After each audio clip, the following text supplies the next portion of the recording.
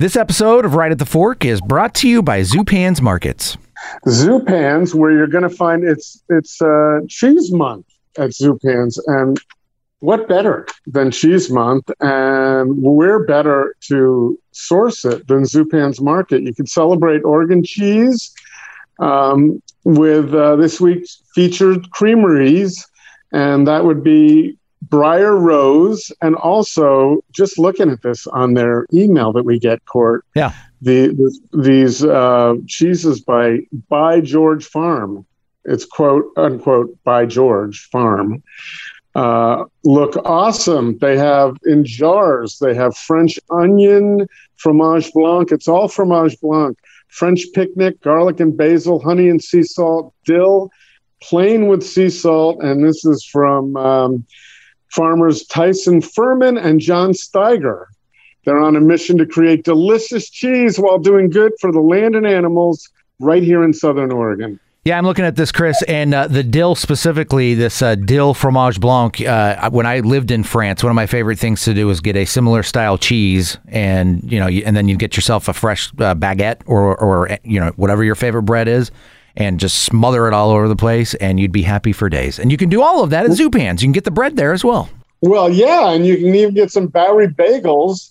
There's a thought. Yep. Put some of that dill fromage blanc on it and some smoked salmon on top of that, and that's going to be pretty good. Mm-hmm. That's from Chef Chris right now. There you go.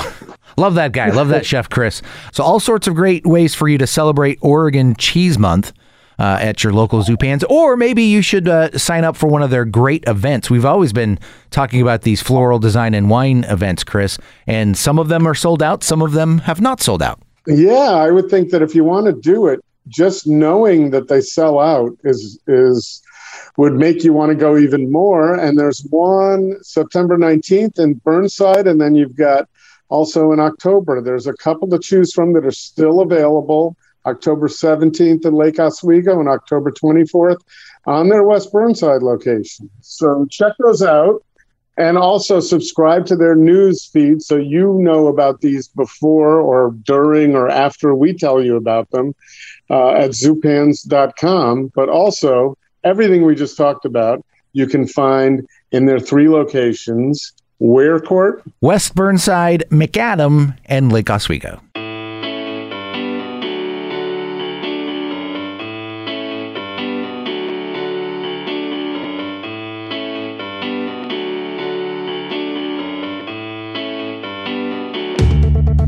All right, here it is. Time once again. It's Portland's Food Scene Podcast. It's Right at the Fork with your host, Chris Angeles from Portland Food Adventures, and I'm Court Johnson from Kink Radio here in Portland. Court, I really appreciate your introducing yourself, but I had for so long, I had introduced you too, so I kind of missed that, but I'm just glad that you're there, put it that way. Thank you. I am glad that I am here as well. Yeah, otherwise this wouldn't be happening.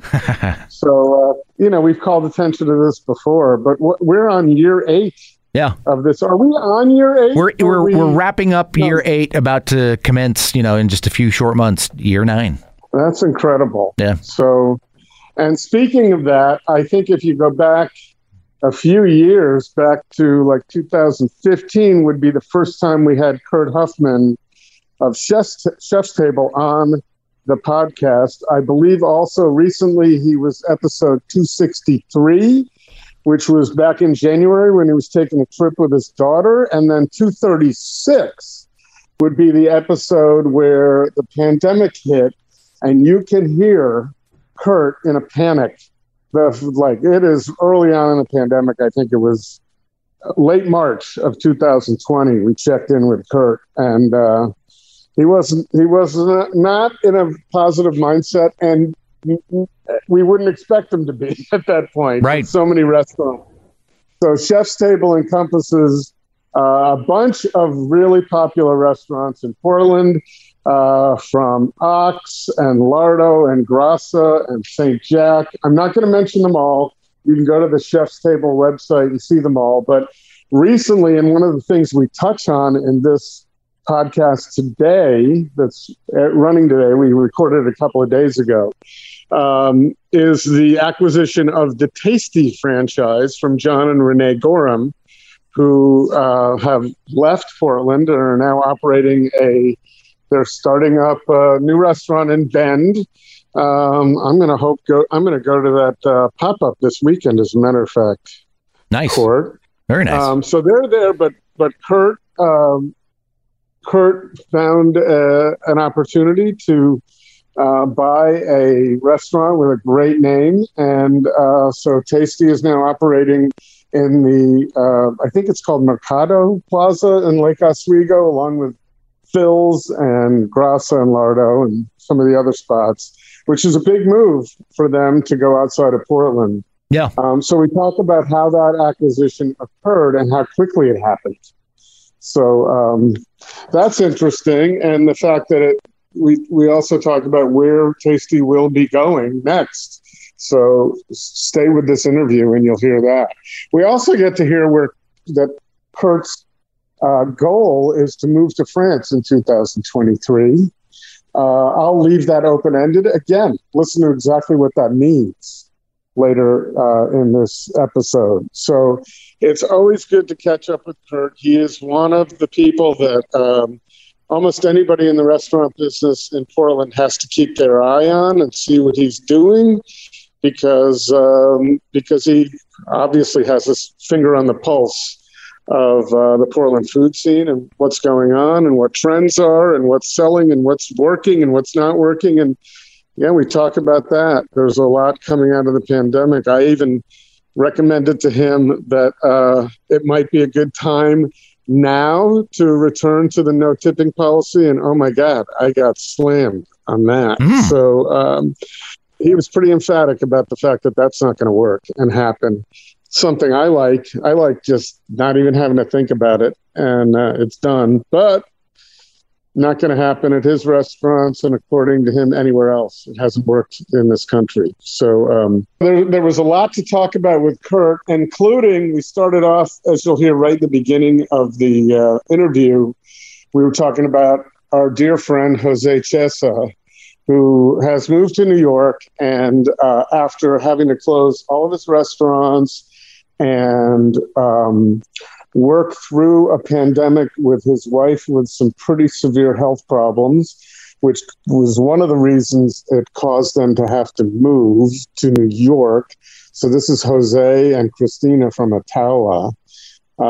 We talk about the fact that there's a GoFundMe to help them after all of their possessions in the move got destroyed because of the hurricane in New York. It was in a storage facility. So the GoFundMe campaign, as of right now, when we're talking about it, is doing very well. And that's good because they need it. And you can find it in our show notes right now, wherever you happen to be looking. If you find the show notes, there'll be a link. And there's also will be a link through the profiles on the Food Podcast PDX Instagram, and also Portland Food Adventures, which is cut off at the V, Portland Food ADV. There's a link there right now, and that would be, it's September 16th, Court? The September 16th, that's correct. Right, so that's not going to be up there forever if you're listening to this in the future. But if you're listening to it the week that we recorded this, it's there. Yeah. So take a listen. We think you'll like hearing what Kurt has to say and what some of his plans are and what he's been through in the last year and how he's coped with it as well. Right at the Fork is brought to you by Zupan's Markets. Unsurpassed quality from the best meats and wines to local baked goods, fresh flowers, and an extensive craft beer selection. Step into Zupan's and be inspired for your next meal. Food-loving customers as well as local chefs know that Zupan's is the place to find the very best Northwest bounty in Portland, West Burnside, Southwest McAdam, and Lake Oswego. Local and family-owned for over 40 years. Zupan's Markets. And by Portland Food Adventures. Ready to break out and travel to some of the world's most delicious destinations? Portland Food Adventures has space available on 2 trips in 2022 to Basque Country in Spain with Chef Javier Canteras of Urdaneta. Also, if you've never experienced Italy with Austria Ensign, join Chris for the most delicious 9 days in Western Sicily imaginable. Info at portlandfoodadventures.com. Kurt is willful, cuddly, genuine, bulldog. I think he's really solid. He's a mensch. He never rests. Intelligent and empathetic. He's a fiercely loyal man. He holds high stock in his partnerships. Very connected to Portland. Both my parents still live here. I appreciate your doing this, Kurt. All right, lunch. Yeah, awesome. Are we doing like video or is it just audio? No, we're just doing audio. So. All right, great. No, but I like to be able to see guests, and I want to know exactly what they're eating. Oh yeah, this is grassa. It's my go-to now. It's cacio e pepe. Add pancetta. Very nice. That's the pro move. And it takes an expert to know to add pancetta. Yes. Yeah. That at some point I can't even remember who was telling me that, and I was like, ooh.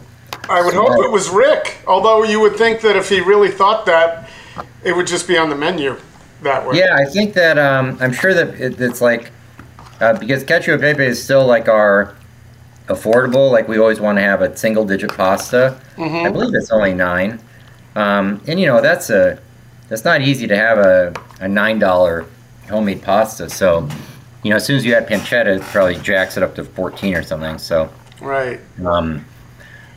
Yes. How are you doing? I'm doing all right, thank you. It's been the weirdest year ever, and right. But we're getting by. We can't travel yet. Also, with Jose, it's just such a bummer to see him leaving. There's a lot of bummers, and as long as you mention that, I just came across a GoFundMe for Jose last night that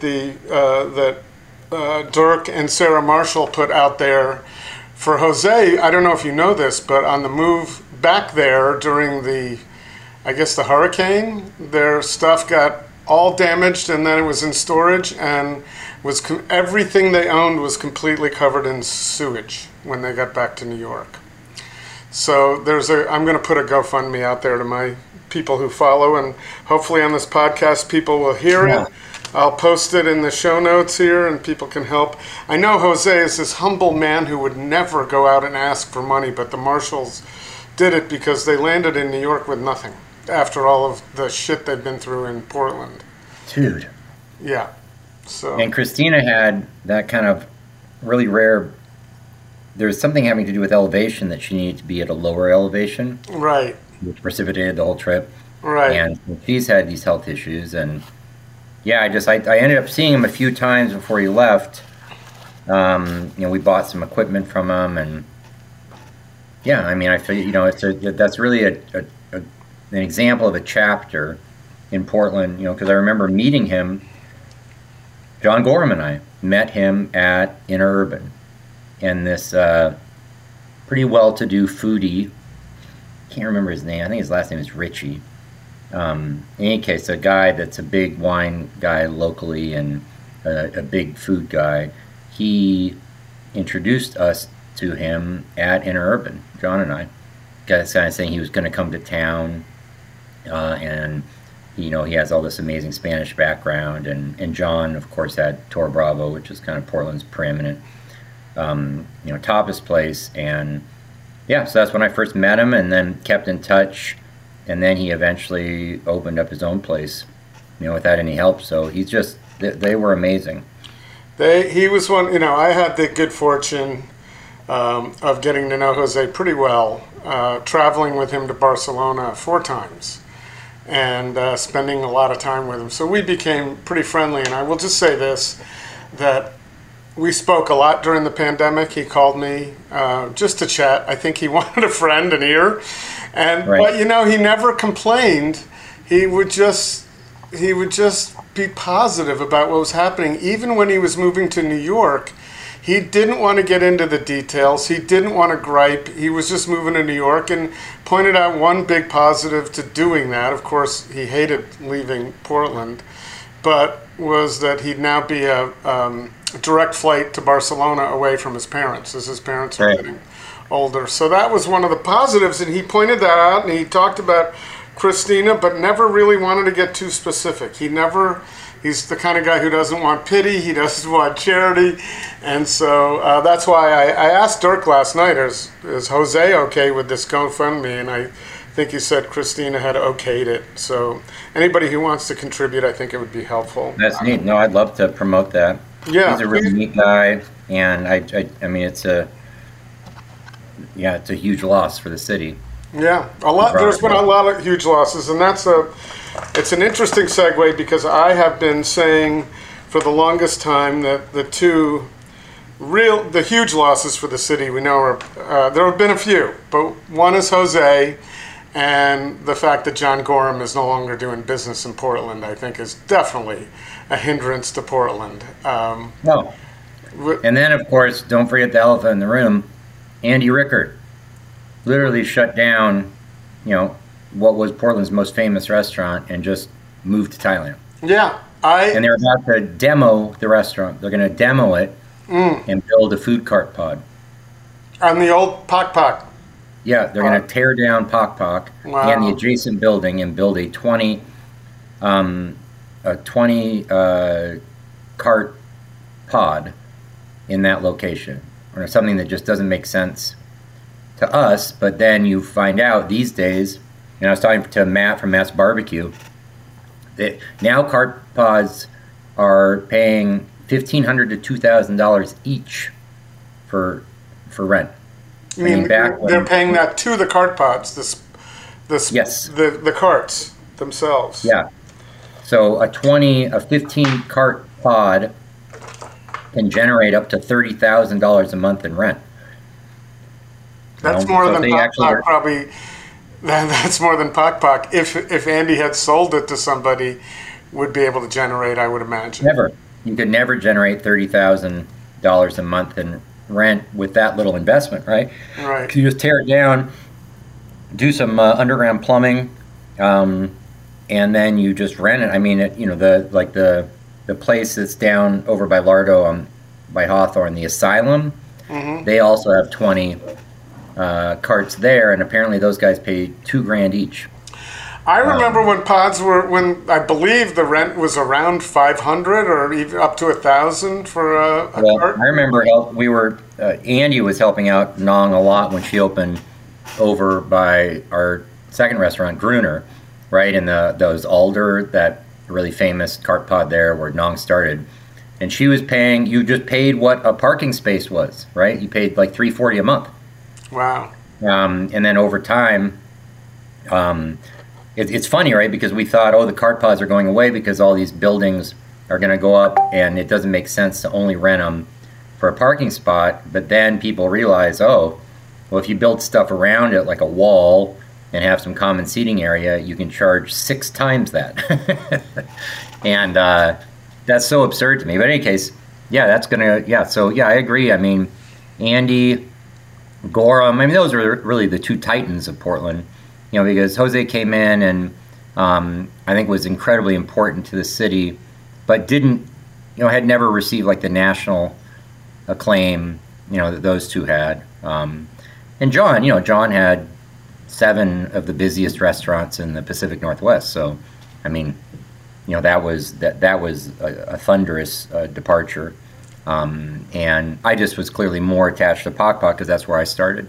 Right. Well, ChefStable started with Andy at Pak Pak.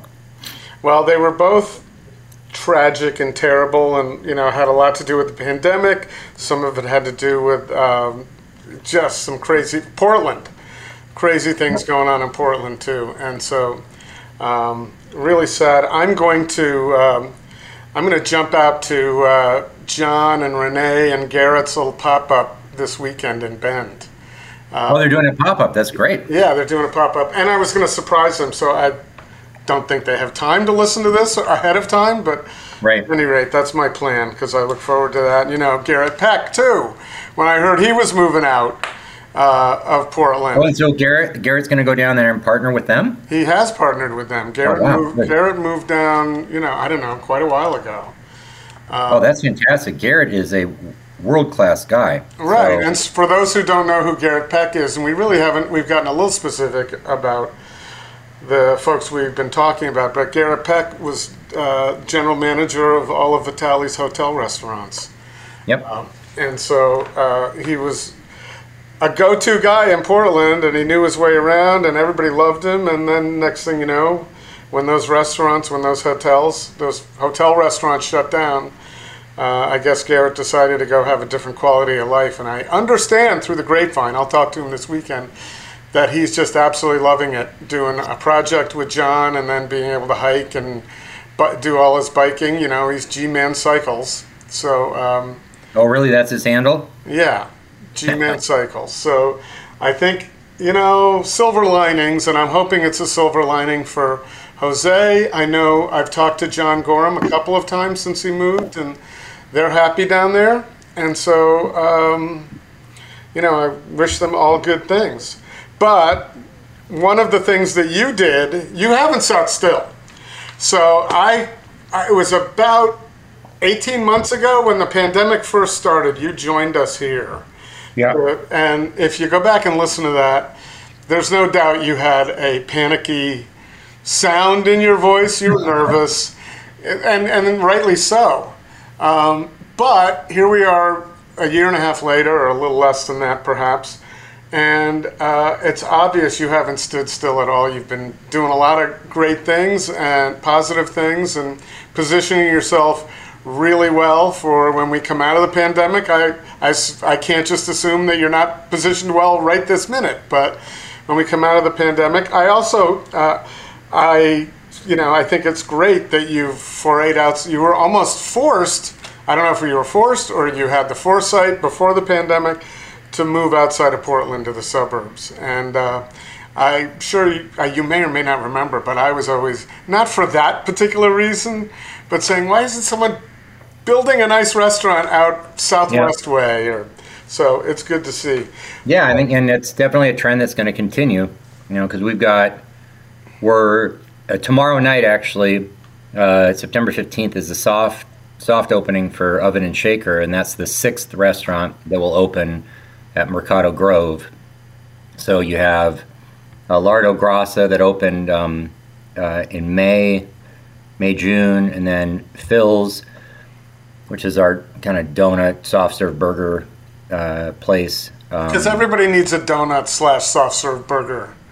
Well, all three of them are fantastic. Catherine Ben-Menuti is very talented. We had her on the. Did you know we had her on the podcast? Yeah. I think I sent you the link. She's awesome. She is just absolutely great. And talk about someone who's extremely positive and uplifting. Yeah. Yes.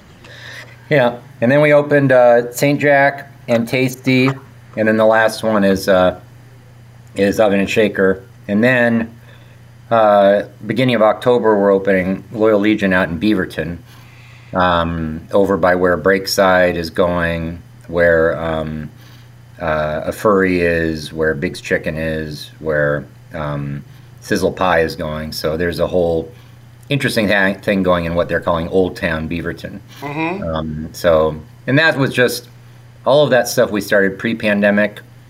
And then it was all thrown in, like I had leases signed in 19 for these things.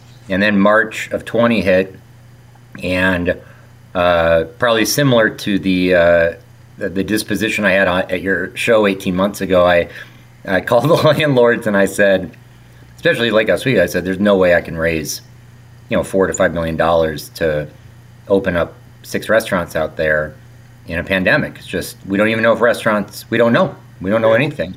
And so, and I had signed personal guarantees on stuff. So I was really facing just a lot of unknowns because I just didn't know what was going to happen. And the thing I kept trying to remind myself, not just in Lake Oswego, but writ large, is that it's not like we're the only people that are struggling with the pandemic, right? That it's the entire industry. And as an industry, we're very important to landlords. And my hope is that the landlords wouldn't savage us, to kind of get what they could out of us and then plan on the future, but rather they'd have, a healthier perspective in saying, hey, we need to keep these guys healthy and work with them because we want them to pay us rent in the future. Well, that was a better bet for them, and we talked about this then. Way better bet than shutting you out and not allowing, giving you anything viable to deal with, and going to find somebody else. Yeah. So they had already, they were deep into it, but they stepped up to the plate and ended up being a full financial partner. I mean, we figured out all the finances with them. We didn't have to get barely any outside investors, so that was amazing. And then in Beaverton, that project basically was just mothballed for 12 months.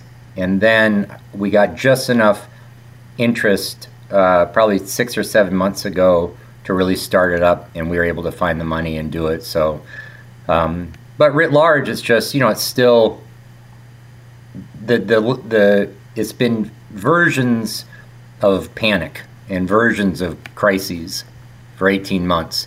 And at the beginning, the crisis was everything was stopped, and we didn't know what was happening, and it's changed. That the conditions have changed. Right now, it's a crisis of not really knowing when we're going to get through this or if we're going to get through this completely, and staffing, and actually having. We're actually pretty busy everywhere that we're open, but now on my company's side, absorbing all of this new business, because we've effectively opened, almost 30 restaurants since we started actively opening everybody up probably May, April, May, the ones that have been shuttered. So and then all of a sudden the restaurants that we're doing, the Grasso Lardos that we're doing X are now back up to regular numbers. So we're just absorbing, and that's a good problem, but also a panic, right? Because all of a sudden, suddenly, as a management group, we're so buried here because we're just trying to catch up with the businesses that are opening and getting busier and busier and busier. And the labor shortages we've discovered aren't just in the food and beverage industry. We've been trying to hire accountants and in almost all these different industries, the job market is constricted, so it's been, but you'd rather have a problem with dealing with quick growth rather than, potential death. So that's, I take that every day, but, there's still so many unknowns, and we have rolled the dice of thinking we're going to come out of this in a strong way, industry-wide. So we have taken a lot of risks of having all these things happen right out of the, coming out of the pandemic. And, what if there's a relapse, or what if we have to shut back down? We're not really out of it yet. So we're not out of it. So so it's really been 18 months of just continually trying to thread this needle and hoping that we just kind of manage to, miss all the obstacles. It's kind of like the Millennium Falcon flying through that. What was the thing that that Han Solo did in 11 parsecs or something like that? Not the one to ask. Brilliant one or something like that. Yeah. That's what it feels like. We're just flying fast and dodging and pivoting and trying to be strategic and trying to position ourselves in a really strong way when we get out of this. But yeah, it's really been a horrible 18 to 20 months. Yeah, but it's you say that, but on the outside looking in, you're seeing, you're not, as I said before, you're not standing still. So the end result is you've got some new exciting projects going on, and when you figure out some of the challenges, like I wonder if the labor shortage is going to that's going to take care of itself over time now that unemployment has ended, right? That's got to have an impact on it. And then you've got increased food costs, I know. So I think your real challenge is, and this, I don't need to tell you, but you've got this storm of shit coming at you, the labor shortage, cost of food, and then you've got a customer base that also got slammed, that isn't necessarily ready to go out and spend a lot of money eating. That's the nice thing about Lake Oswego, I believe, that perhaps they were able to absorb it a little easier. So your bet there may pay off. Yeah. Well, but the dining public, a small percentage of the dining public has kind of forgotten how to behave around other people. And that's been one of the most difficult parts about the pandemic, is the impact that's made on the relationship between our servers and our guests, because it has been regularly adversarial in the last 18 months. And that's been a big bummer, right? Because it creates this tension that we didn't feel as much before. But you're right, there's just... What kind of, give me an example of how people are acting. Is it a mask problem? Is it a... I think it's metastasized into something else. It starts as a mask problem, right? And I remember at the beginning of the pandemic, when we were opening only inside at Lardo, you'd have to come up, knock on the door. They'd have a table set outside the door where they would place orders. And we were really trying to limit to an absolute maximum any kind of engagement between the guests and the servers, right? So they'd open the door, yell the person's name, the people would be waiting there who ordered, we'd drop it on the table, shut the door, and all the time there would be people that would come up to the door without a mask on, asking a question, and the servers would be like, put your mask on, right? Because it's a closed door. Right. And people would get irritated, and servers would get irritated because they're just like, there's signs everywhere saying mandatory masks, right? And it just creates a tension because, the servers were dealing with a lot of unknowns. We still are, but back then even more. So they were just irritated that people could be this clueless about their health, right? Like the server's health. Like you're just kind of walking up in a cavalier way without a mask on and talking and asking questions where there's signs everywhere saying masks required and do not enter, and people would try to come in and they'd have to yell at the guests, be like, don't come in here, And so it just created a tension that we're not used to having, and that's really stayed over. And that kind of don't tell me what to do feeling, this whole don't tread on me vibe that I think has become... I just saw that on the back of a pickup truck as I was sitting at the post office. Right, that vibe has definitely come up a lot in terms of people that are frustrated about vaccine mandates. I think that's shown up in different ways where we had a person at St. Jack. We haven't had ketchup at St. Jack for 11 years. I remember that. Right? We don't have ketchup at Ox, right? We don't have ranch dressing at Oven and Shaker. We don't, there's just certain things, we don't. So certain things that people would like us to have, we just don't have. It's just a choice. But we've never had an issue with it. And the other day, a guy, kind of an entitled guy at St. Jack, just literally lost his mind and started screaming about not being able to get ketchup with his fries, and was livid to the point of, actually yelling and creating a major distraction and, physically kind of menacing. And that kind of behavior for me is also part of the moment we're in. It's just people kind of have lost an ability to just kind of, many people have lost an ability just to be civil. And I think it has everything to do with the moment, being cooped up, being frustrated with being cooped up. You finally get out, you finally want to have a good time. There's these restrictions on having a good time. But now it's spilling over into, don't tell me what to eat.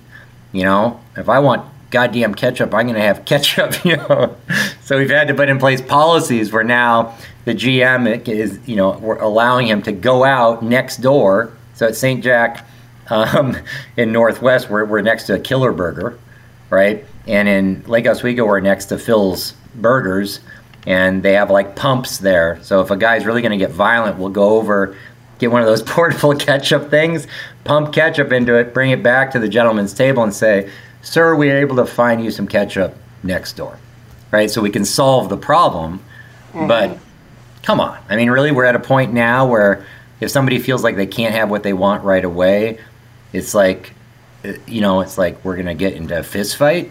It's like, wow. So that's... I had the experience, I've told this story a few times, up at Albatross, Eric Bouchard's former place up in Astoria. Yeah. And he had a great burger. There I have a lot of stories to tell about that. And I ordered the burger and fries, and I said, hey, Eric, can I get a little salt? And he just looked at me and said, no salt. folded his arms and walked away, and that was it. And I remember thinking, I'm not going to argue that, but that is just awesome. That's so Oregon right there. Yeah, I'm telling you. And honestly, I am an absolute fan of salt, right? Salt should be, because that's just like, it's hard to be perfect, right? Yeah. To have that taste. And frankly, Portland cuisine, based on other regions' cuisine, certainly, French cuisine, where, I was for 10 years, we over-season compared to other cultures. And here in Portland, much more so than other parts of the country, right? You go to the Midwest, and it's a much sweeter palate than what we like here. We like a very, savory palate. And but I still say, look, you can always add salt. You can't take it away after you've made something. So, what's the downside of having salt available? And but ketchup's a little bit different. It's like you can't have every condiment, right, available to everybody. Well, but I could argue. Yeah, you could make a logical argument. Say, Kurt, come on, at some point, just have a little ketchup there, so you don't have to have that argument. It's ketchup and it's French fries. It's not saying, look, I'm going to put ketchup on my steak. So. Right. I'm not trying to be difficult. I'm just saying that anybody. That's a choice with every restaurant, right? Yeah. And it's just like, all right, yeah, we could, but we haven't. And I remember a woman talking to me about how she took her kid, a Lake Oswego woman, took her kid in to St. Jack, and he got the burger and fries, and he asked for ketchup, and they said, "Oh, sorry, we don't have any ketchup," and his brain just exploded, and his mom was like, "It's a fancy restaurant. They don't have ketchup at fancy restaurants," and he's like, "Oh, okay. Well, what do they eat it with?" And it's like, they have aioli. He goes, "What's aioli?" But then the kid discovered aioli, right? And he loved it, right? So it's like, so that's, but I agree. But at any point, the point being, you can be miffed, and I don't like to be preached to by chefs. I don't like chefs to tell me this is how you're supposed to eat, right? That rubs me the wrong way. But also, I'm not going to, threaten a GM with violence if I can't get, salt or ketchup. Yeah, it's like there's certain behavioral norms that we can all kind of aspire to. Well, yeah, and you can, as a diner, you can make a decision. Right.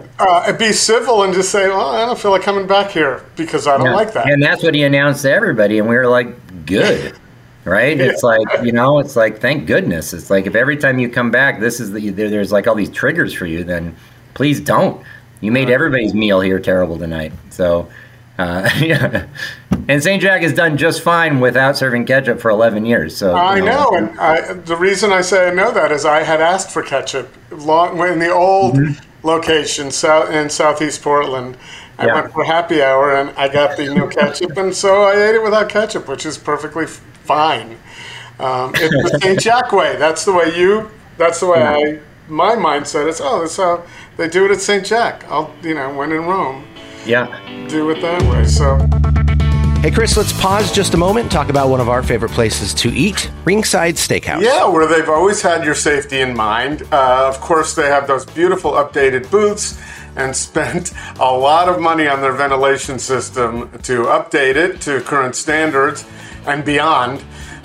So whether it's their delightful outdoor dining or inside, you can always enjoy Ringside hospitality, knowing they're steps ahead when it comes to safely serving you a fantastic experience. And of course, Ringside always satisfies, Chris. So if you've got something like, A5 Wagyu, maybe that's your thing, you can come and enjoy it at Ringside Steakhouse. Yeah, so no matter what the size group, whether you're just going to go dine as a romantic evening with 2, some friends and family with 4, or if you'd like a setting for a small group gathering, Ringside, of course, can put that together for you too safely. Reservations are super easy to do. You just go to the Open Table app or ringsidesteakhouse.com, make that reservation, or you can actually walk in without a reservation for bar top seating. Yeah, Ringside for over 75 years. 75! Standing tall as the hallmark of great service and steaks in Portland. Do you think, anybody had some of these problems before the pandemic. They've just been magnified a little lately because I'll tell you what, I'm ornery. I've complained personally. I'm not, as far as I know, I don't think I've given any restaurant a hard time, but I've certainly whined to my friends about this and that and this. And a lot of it is because I just got sick of eating out of boxes. And what I really crave is service. And so my thing, hear me out here for a second. I'm just going to speak generally, and I understand the restaurant industry has its challenges. However, my feeling a year plus into the pandemic was I'm getting takeout food that costs pretty much more than when I used to sit down in this restaurant. I've got the square being turned around for a 20% tip for someone who's just taking my order. Yeah. And no one's coming to check on me because I'm taking this either outside or home. No one's cleaning my dishes. At what point, and I realize, I thought about this will take care of itself because takeout won't be the thing anymore, right? Yeah. This is a takeout problem for me and probably for others. But I just, after a while, got really frustrated with, hey, I've got financial problems too, so I'm not real crazy about this $35 entree in a box that is not going to be very good when I get home. As good as it would have been if someone just put it on a plate. I'll tell you a few things. One, everybody hated it. The only people that have thrived in the pandemic are pizza places. That's where you eat it anyway. Yeah, so those guys have had the best year ever. I mean, because they program their pizzas, they make a Pizza Shoals, they've never had a better year because they're just literally so efficient. You have a 7:15 pickup, a 7:20. They just have the pizzas are now it's an assembly factory, right? It's just rocking these things out. But it's also that when it comes to, hey, what am I going to take out? Pizzas are great. It's one of the best options.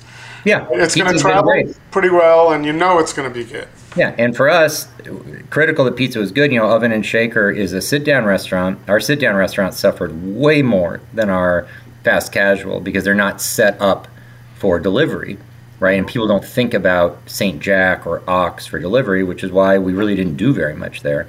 But sandwiches, XLB with Chinese food, but pizza with Oven and Shaker, saved us because people did take it to go.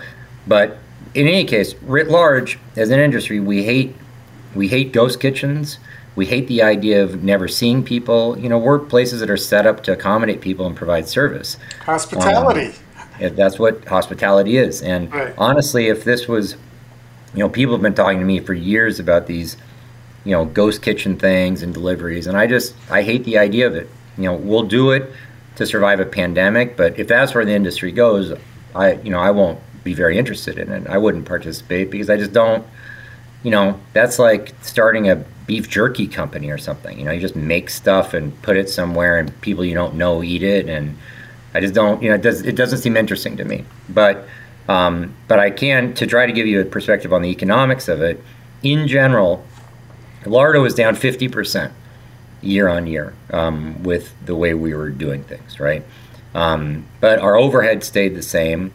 We couldn't cut our labor in half, right? Our labor came down, but not in half. So in general, we were carrying, 65% of our costs, and with only 50% of the business. So the fact that people were willing to pay and tip, and not get great service actually saved those restaurants during the pandemic. Mm-hmm. And had we charged less or done things differently, we wouldn't have survived, because the combo of guests being willing to do what you did, which is to pay really more for what you were getting than you wanted, plus federal assistance. That's the only reason we survived. Right.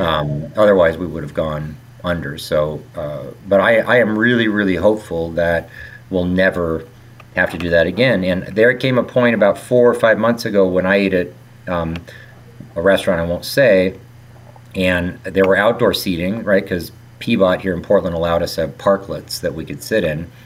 and I got I got my dish, and it was in a box with all this packaging, and I sat down and I ate it with plastic forks. And I was like, this is just stupid.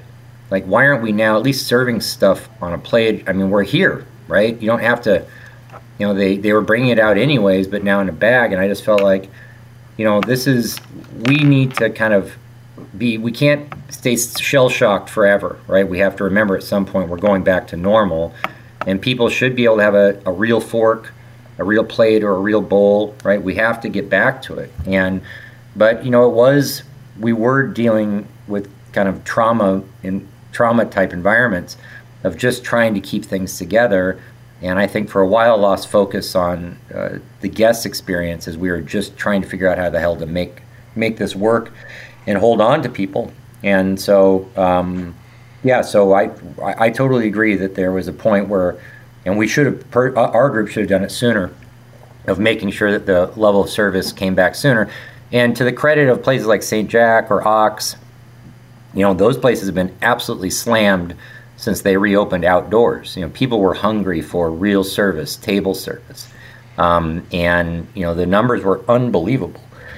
Ox has never been busier, ever, than right now. Well, I'll say this, that it was I've been out a few times for nice dining experiences, not a lot, but Ox was one of them. And I couldn't enjoy service more than I did. And the food just tasted better because I hadn't been able to have someone bring something warm. And it was hot, right? You got to eat hot food hot. It changes everything.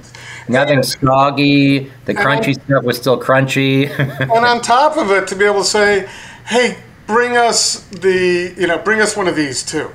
Yeah. At the drop of a hat, instead of having to go wait in line again and do that. Yep. So, and by the way, I'll just say, what a beautiful job you did on the outside area at Ox. Oh, thanks. Just fantastic. So coming out of this, you'll have those benefits.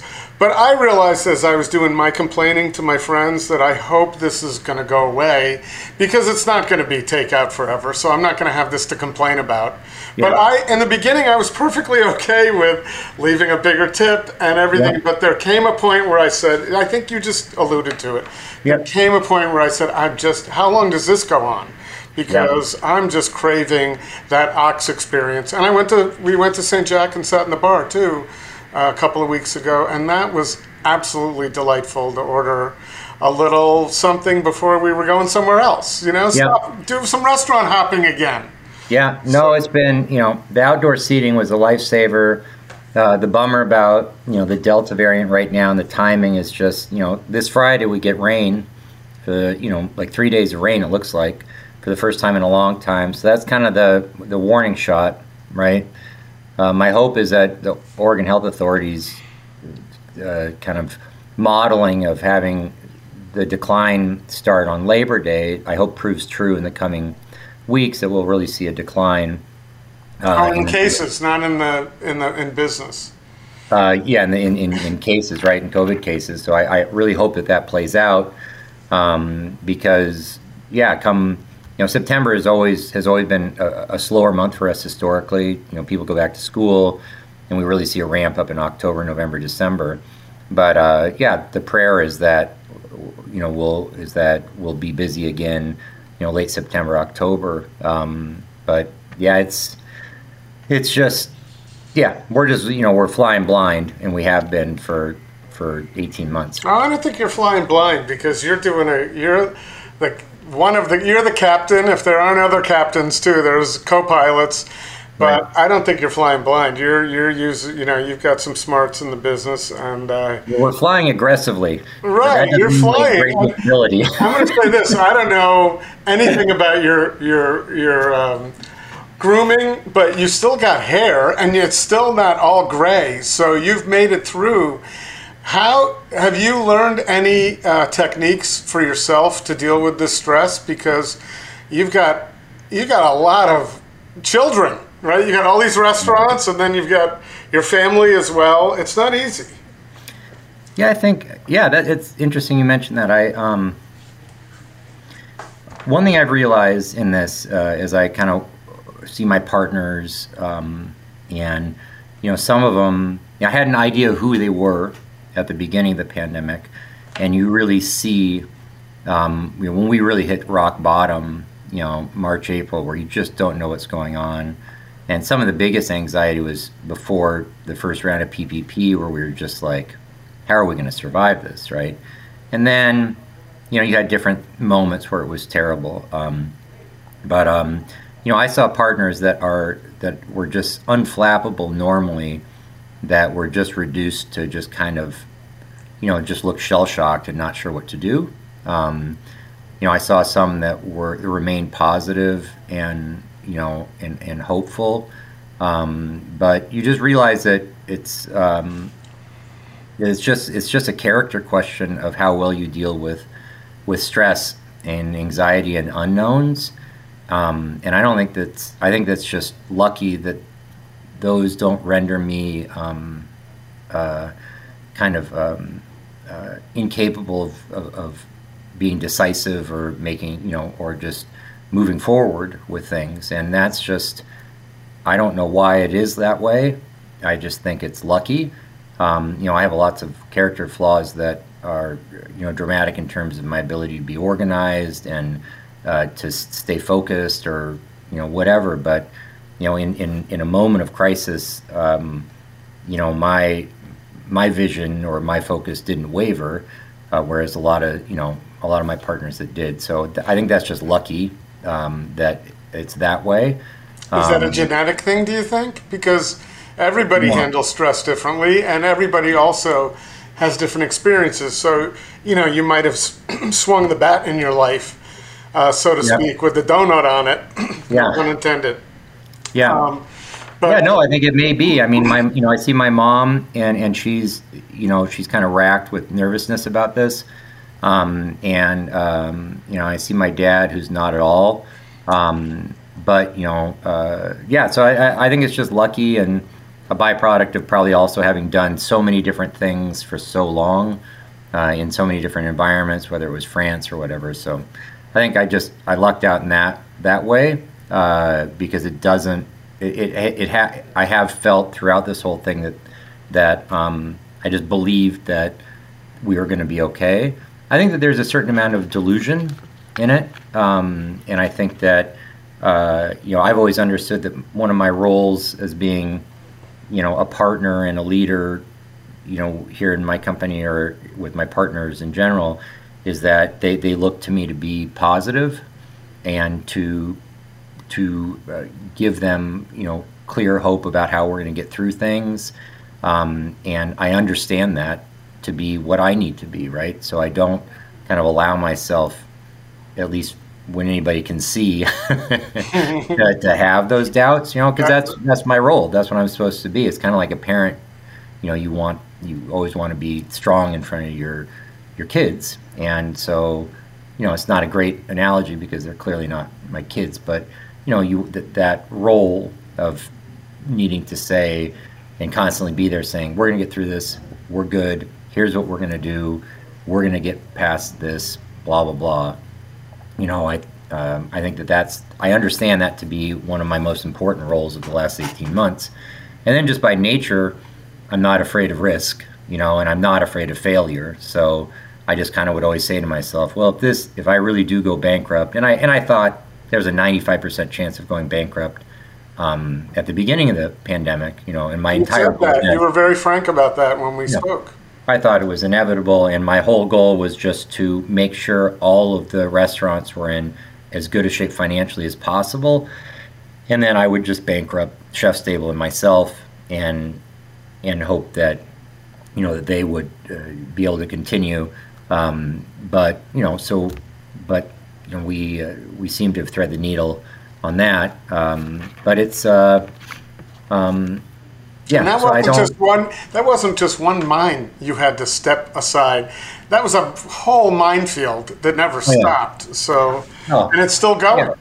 Yeah, it's still going. Yeah. So, and we, and I know you made an allusion to, with Tasty, that was just, when I called John and, or we actually contacted Renee, about buying the brand when they announced they were leaving, And I was really surprised that they said yes. And I think so. That was the first phone call that they said yes. Well, I was a little bit. I felt awkward about approaching them about it in the moment. Right. So I asked my attorney, who he and I went to high school together, and just he was somehow aware of what was going on or in contact with their counsel or something. And I just said, hey, could you just ask their attorney if they'd be willing to sell Tasty? And within minutes, she wrote back saying yes. And we made an offer, and they said yes immediately. And within like 48 hours, we had drafted paperwork and finalized it. And so that was that was me. I guess that's a good example of me kind of irrationally betting on the future, because nothing looked good in that moment. There was no great prospects. Pandemic looked terrible. I think I was down to one staff. We had when the pre-pandemic, ChefStable, like just ChefStable, we were about 65 employees, and we were down to one at that point. And where are you now? We're at probably about 65 again. Oh, you're back up. Good. Yeah. Well, we have to be. I mean, we have so many restaurants now. We have more restaurants now than before the pandemic. Right. So in any case, that was just that. It just seemed like too good of an opportunity to pass up. It's probably, if you stop and think about it, in terms of names, other than perhaps Pak Pak, in Portland, the Tasty name is got a lot of equity. Oh, tons of equity, and I had so much respect for everything that the Gorhams built, how the menu was structured, how they were able to be busy from 9 a.m. to 11 p.m. I just never seen a restaurant like that. The Tasty in Alder was the busiest restaurant per square foot in the Pacific Northwest, as far as I know. They were just crushed it all the time.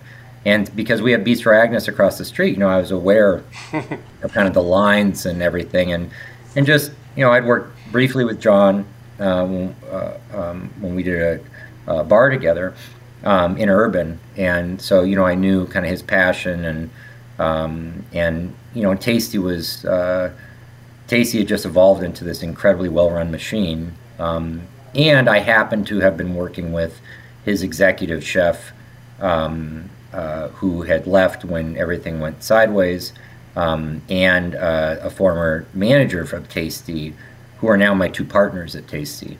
And so, I just made a quick call to them saying, hey, if this is available, do you guys want to do this with me?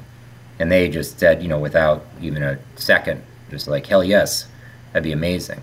Because it closed in circumstances where I think even the staff felt like it was just a bummer. So, and now, for instance, Sunday night out in Lake Oswego, every single former manager of Tasty were on the floor, either as general managers or as servers. So there is a lot of loyalty to the brand, and that's very lucky, right? We lucked out. And Faye Crosswhite and Mike Kessler are just absolute, workaholics. They are super studs. So, none of that would have been possible without them. But that's just lucky, right? That I hear that things are going down. My lawyer has a connection with them. I happen to already be working with two of their former managers. I call them saying, hey, do you guys want to do this? If I can do it, they say yes. And then 72 hours later, it's done, right? Well, that's a little. I would say there might be some luck involved there, but there was more than that. I mean, it was you knew what you were doing, so it was an educated guess at the least. So that's good. Do you plan on getting? Do you foresee Tasty ever being back in Portland? Yeah. We have a location for it. So we'll be, I think, opening that like February or March. Oh, okay. I got to read more. No, we haven't talked about that to anybody, so it'll happen February or March, I think. All right. Are you at liberty to say where that is? Not yet. No. Okay, that's fine. Stay tuned. Yeah, it's 90% certain. But first we need to be successful out in Lake Oswego. So the numbers so far have been fantastic. Those guys have run really an amazing ship, and but we still have to have a proof of concept.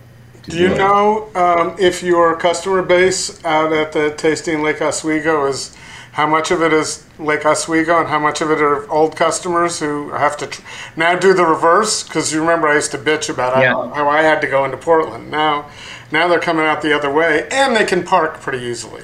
Oh, yeah, there's tons of parking out where we are. It's interesting, and according to Faye and Mike, the vast majority of them are Lake Oswego people. Portlanders still don't reverse commute. And St. Jack, for instance, was very nervous about all the losing business in Northwest because we'd open, and that hasn't happened at all. St. Jack is busier than it's ever been in Northwest Portland, and St. Jack, Lake Grove is doing really well. So, but Tasty is, I hope that, if you look at a place like Screen Door, right, that opened in the Pearl, they're doing amazing business there. My hope is that Tasty, once we reopen in Portland, will have that, people will still long for the brunches and everything, and that we'll be busy. So, can I place a bet on that? Yeah, you can.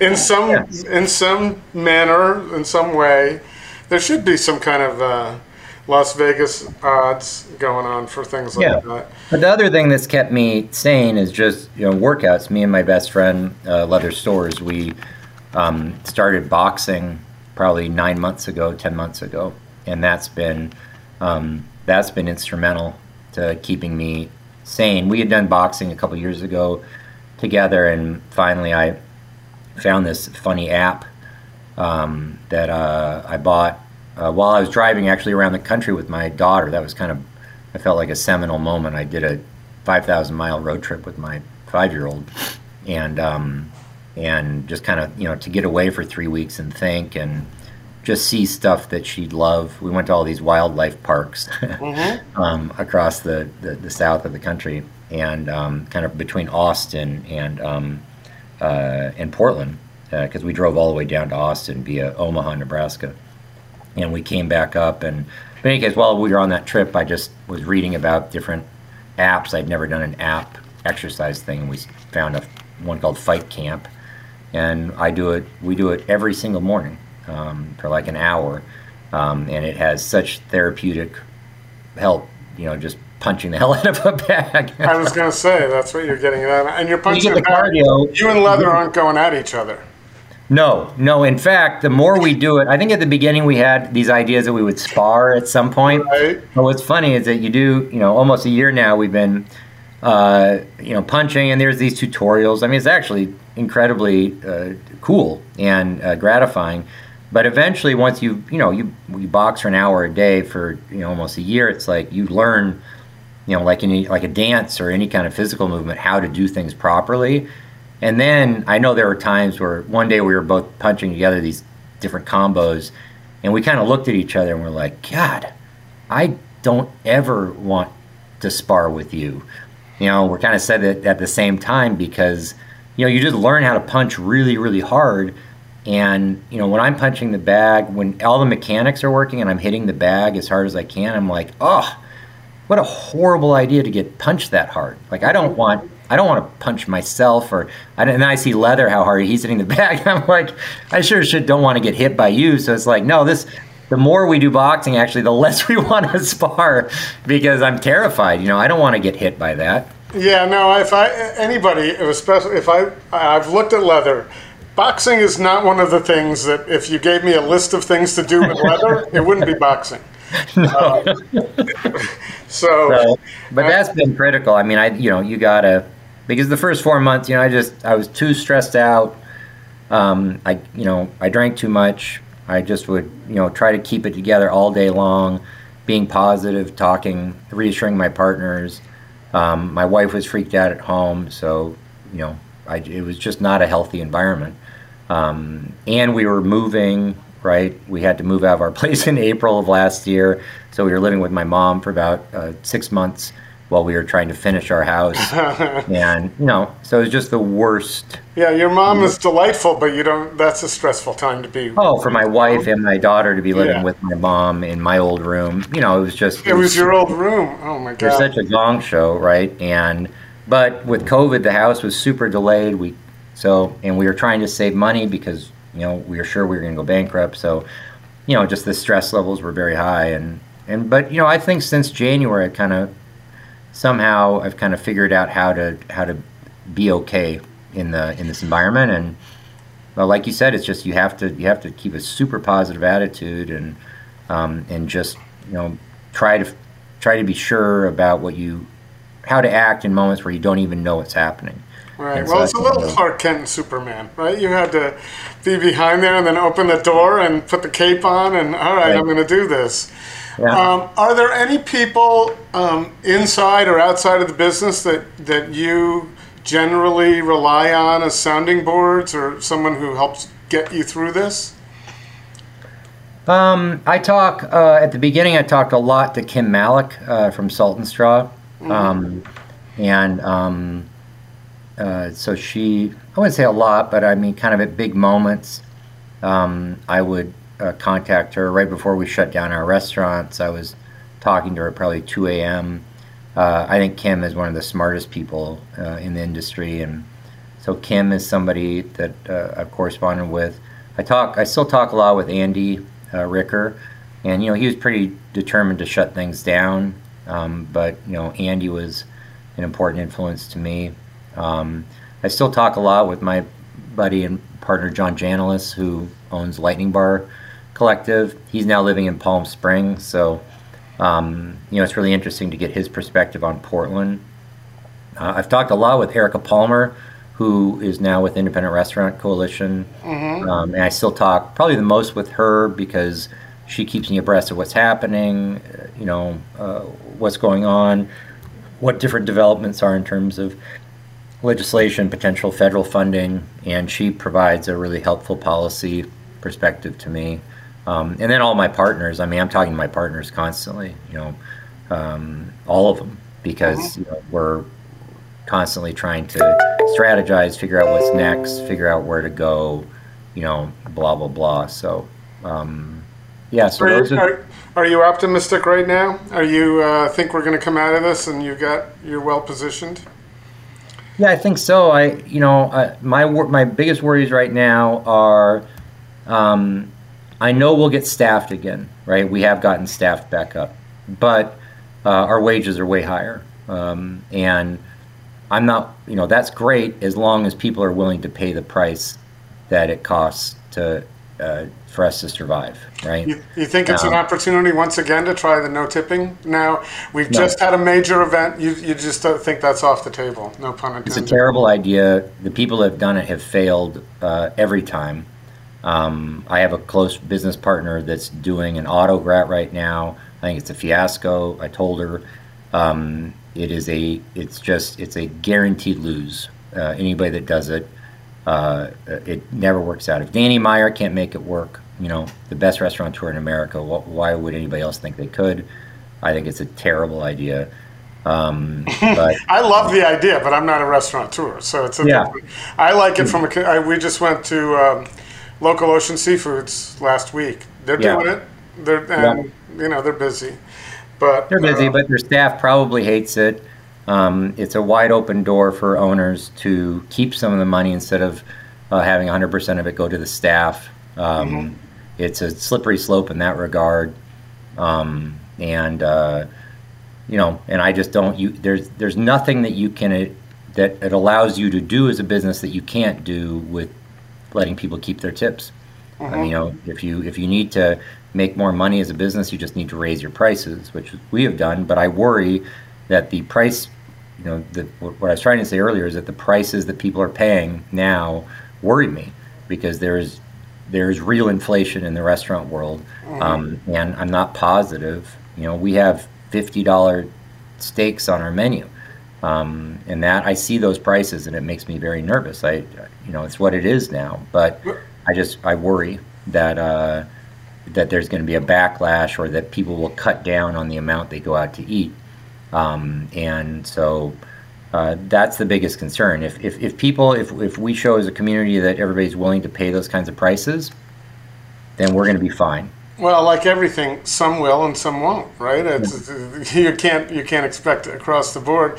And a $50 steak is a steak. So people who are out and I'm not going to equate it, but if they're looking for a Mercedes, then they're used to paying for a Mercedes. Yes. And they will. But I've noticed the burgers are now, I remember when they crossed over the $10 mark, became a $12 burger, and I've said to a few friends, just get ready for consistent $18 to $20 burgers. We're going to see it. Yeah, one of our restaurants has a $19 burger, and it's the best-selling item on the menu. Which one's that? St. Jack. Yeah, well, see, but at St. Jack, you can maybe expect that, or you're going to get an excellent burger and an awesome burger. Yeah, the expectation you've got Aaron Barnett behind it, or whomever the chef is. But right. I'm talking about the places that aren't St. Jack that are going to. Yeah, no, I agree. But we're having to raise prices just about everywhere, and it's and so that's the big thing that makes me worried. I think it's awesome that staff, our kitchen people should be making at the end of all of this with tips $20 to $23 an hour. I think that's great. That's where they should be. Servers are still making great money, but I just worry. That's my business. I guess I'm supposed to worry about this stuff. So, but I'm not worried about people wanting to go out. I'm not worried about somehow delivery systems are going to take over everything and we're going to be in this crappy world of ghost kitchens. People still want to go out. The bars will be busy again. People like being out and being with people. So I'm not worried about all that. And then, so we'll see. I am worried in Portland specifically. I'm worried about the food scene won't return to what it was until there's tourism back, because it was a third to half of our downtown diners. And you can't lose that many people and have the same scene that we had. Well, but you've got fewer restaurants now too, so you do. So that could come back. One of my concerns, and I'm going to bring it up. I hope to have Brooke from Eater on soon. But one of my concerns is we have taken hospitality and turned that into food. So if you look at the Eater 38 list now, right, I didn't count, but it seems like it's a dozen food carts. And that's not dining to me. That's not restaurants. That's not hospitality. That's food.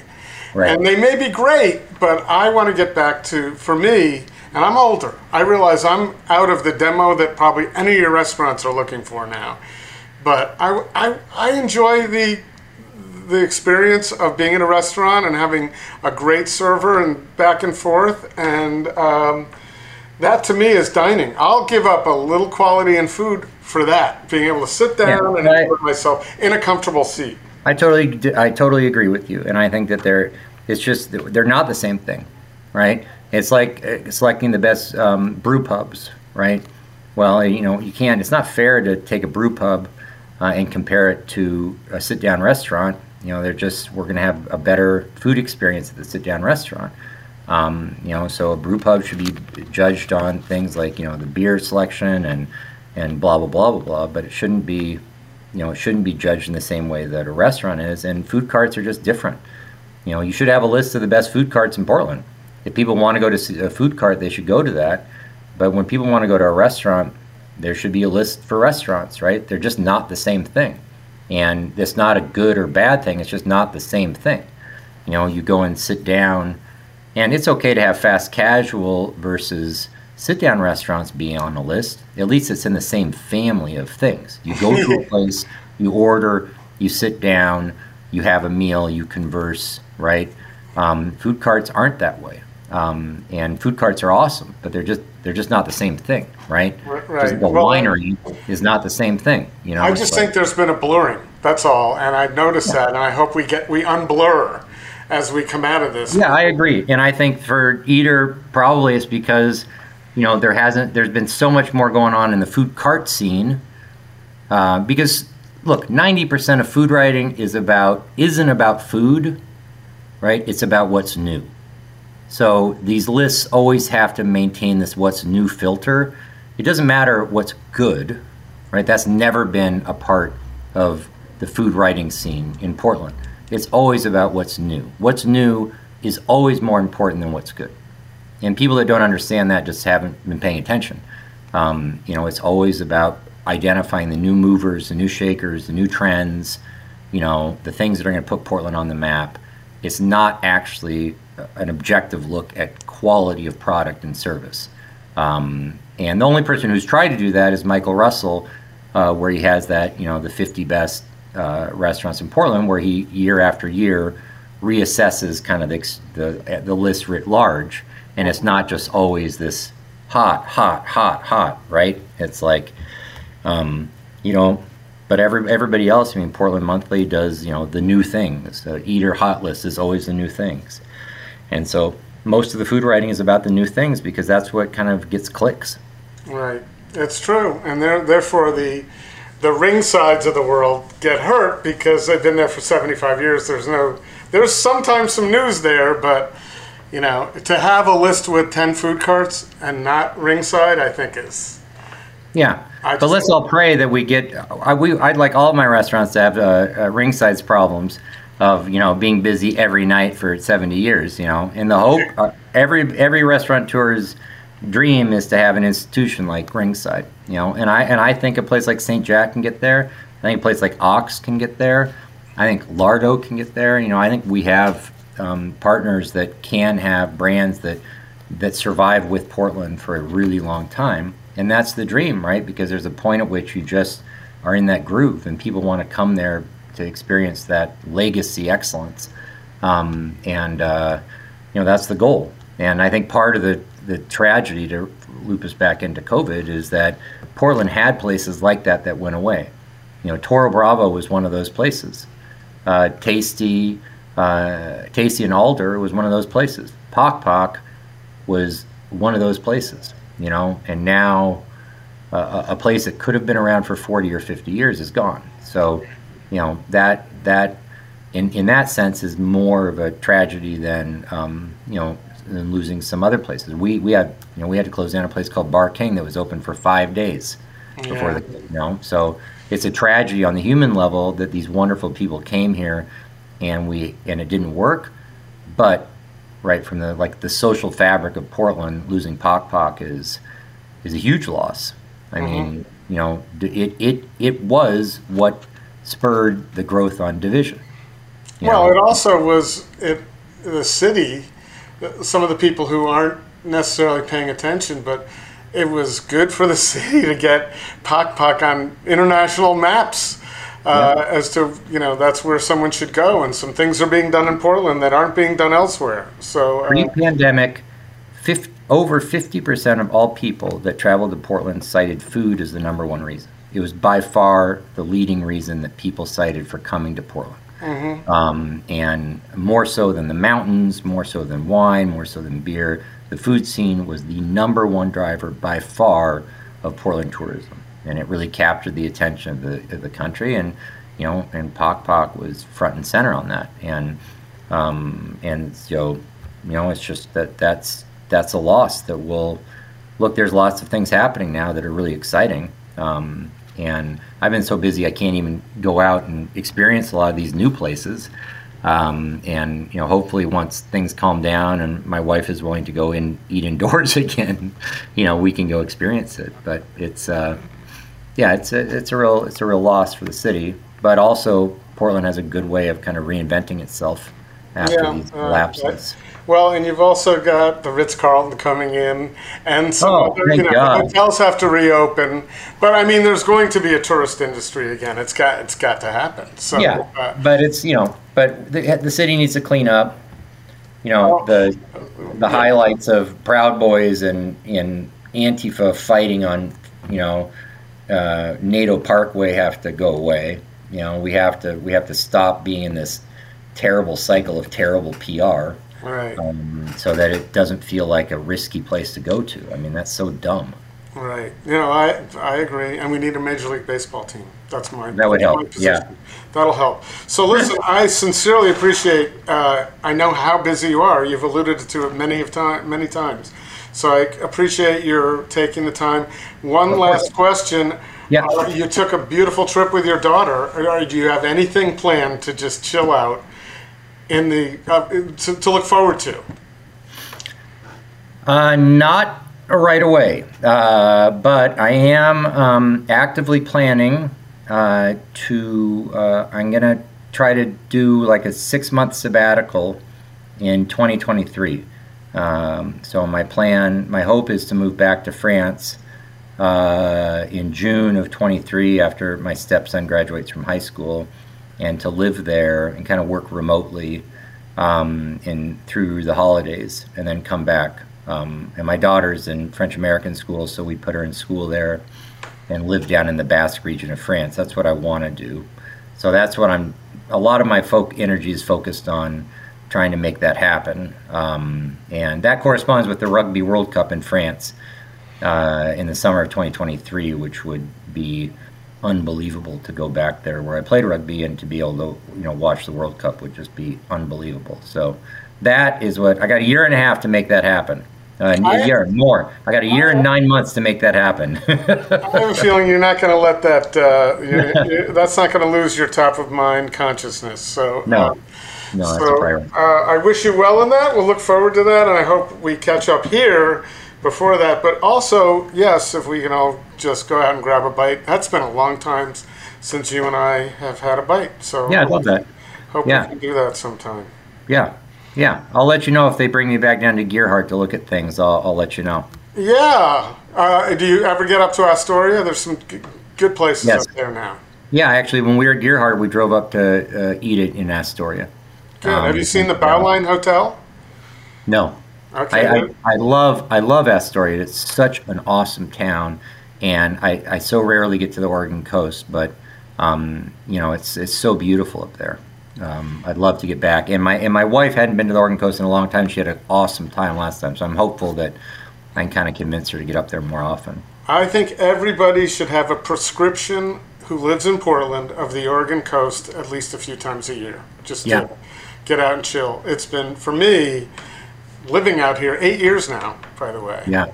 Has done wonders for my mental and physical health. Yeah. So no one would look at me and say, "Wow, that really has done wonders for your mental health," but it has. There's been a lot of pounds dropped, and anyway, I feel better. So thanks so much, Kurt. Yeah, of course. Really nice talking to you, Chris. Yeah, it was good talking to you. I'm two things. I'm glad I have this podcast because I get to catch up with you. It would be very difficult to track you down and say, let's have an hour conversation. Yes. And secondly, I'm really glad I asked you about your plans, and we heard about France. I think that is really cool. Oh, yeah, that would be epic. Man, that region down there is just unbelievable. It's just north of San Sebastian. Right. Well, I got to spend a little time there courtesy of Vitaly and Kate Hill. Yeah. You know Kate? Yeah. So I went to this beautiful castle around there, and of course there's the Saint-Emilion wine region where there's a winery called Angelus, which I've been curious about my whole life. And literally stopped the car with my son and said, "Hey, I think we're in this region where Angelus Wines is. Let's take a look." And I pulled up my Google Maps. We were a mile and a half away when I said that. So it was really cool. I wasn't able to pack my suitcase with $500 bottles of wine, however. Maybe someday. Maybe you can do that. So. Yeah. When I moved back from France the first time, I brought back 1,000 bottles of wine. 1,000? 1,000, yeah, because we had a brewery. And all the wine guys in France nobody's making craft beer, right, in the 90s. And so, so we would do trades. I would give them like a 12-pack of beer, and they'd give me 6 bottles of wine, and they were so excited. And I was so excited. It felt like the best trade ever, right? That's the beautiful exchange rate, because wine is so much less expensive there. Oh, yeah. And it was just, and we develop relationships, and you get really special bottles. And I would try to always make sure that they got special. I mean, it was so, and I had this collection I put together almost exclusively on trade, and it was so meaningful to me. And so I brought it back and slowly drank it over 10 years. But yeah, I don't plan to do that the next time I go. I'm going to travel later. Yeah, I would hope so. Well, all right. Good luck with that. Good luck with everything. And I'm looking forward to trying Tasty. It was always one of my favorite places. And as a matter of fact, March 1st for my son's birthday, 2020, we went to Tasty and Daughters. And if you would have said in 2 weeks, this is going to be closed, never to open again in this form. Yeah, no way. You wouldn't have believed it. So no. Well, I'm glad you did. And good luck. Stay out of the dorms when you talk to him. I will. I hope I make it down there this weekend. Thanks. All right. Thanks, Chris. All right. Bye. Right at the Fork is hosted and produced by Chris Angeles and Court Johnson. Connect with us on Twitter and Instagram at Food Podcast PDX or on Facebook at Right at the Fork or online at rightatthefork.com.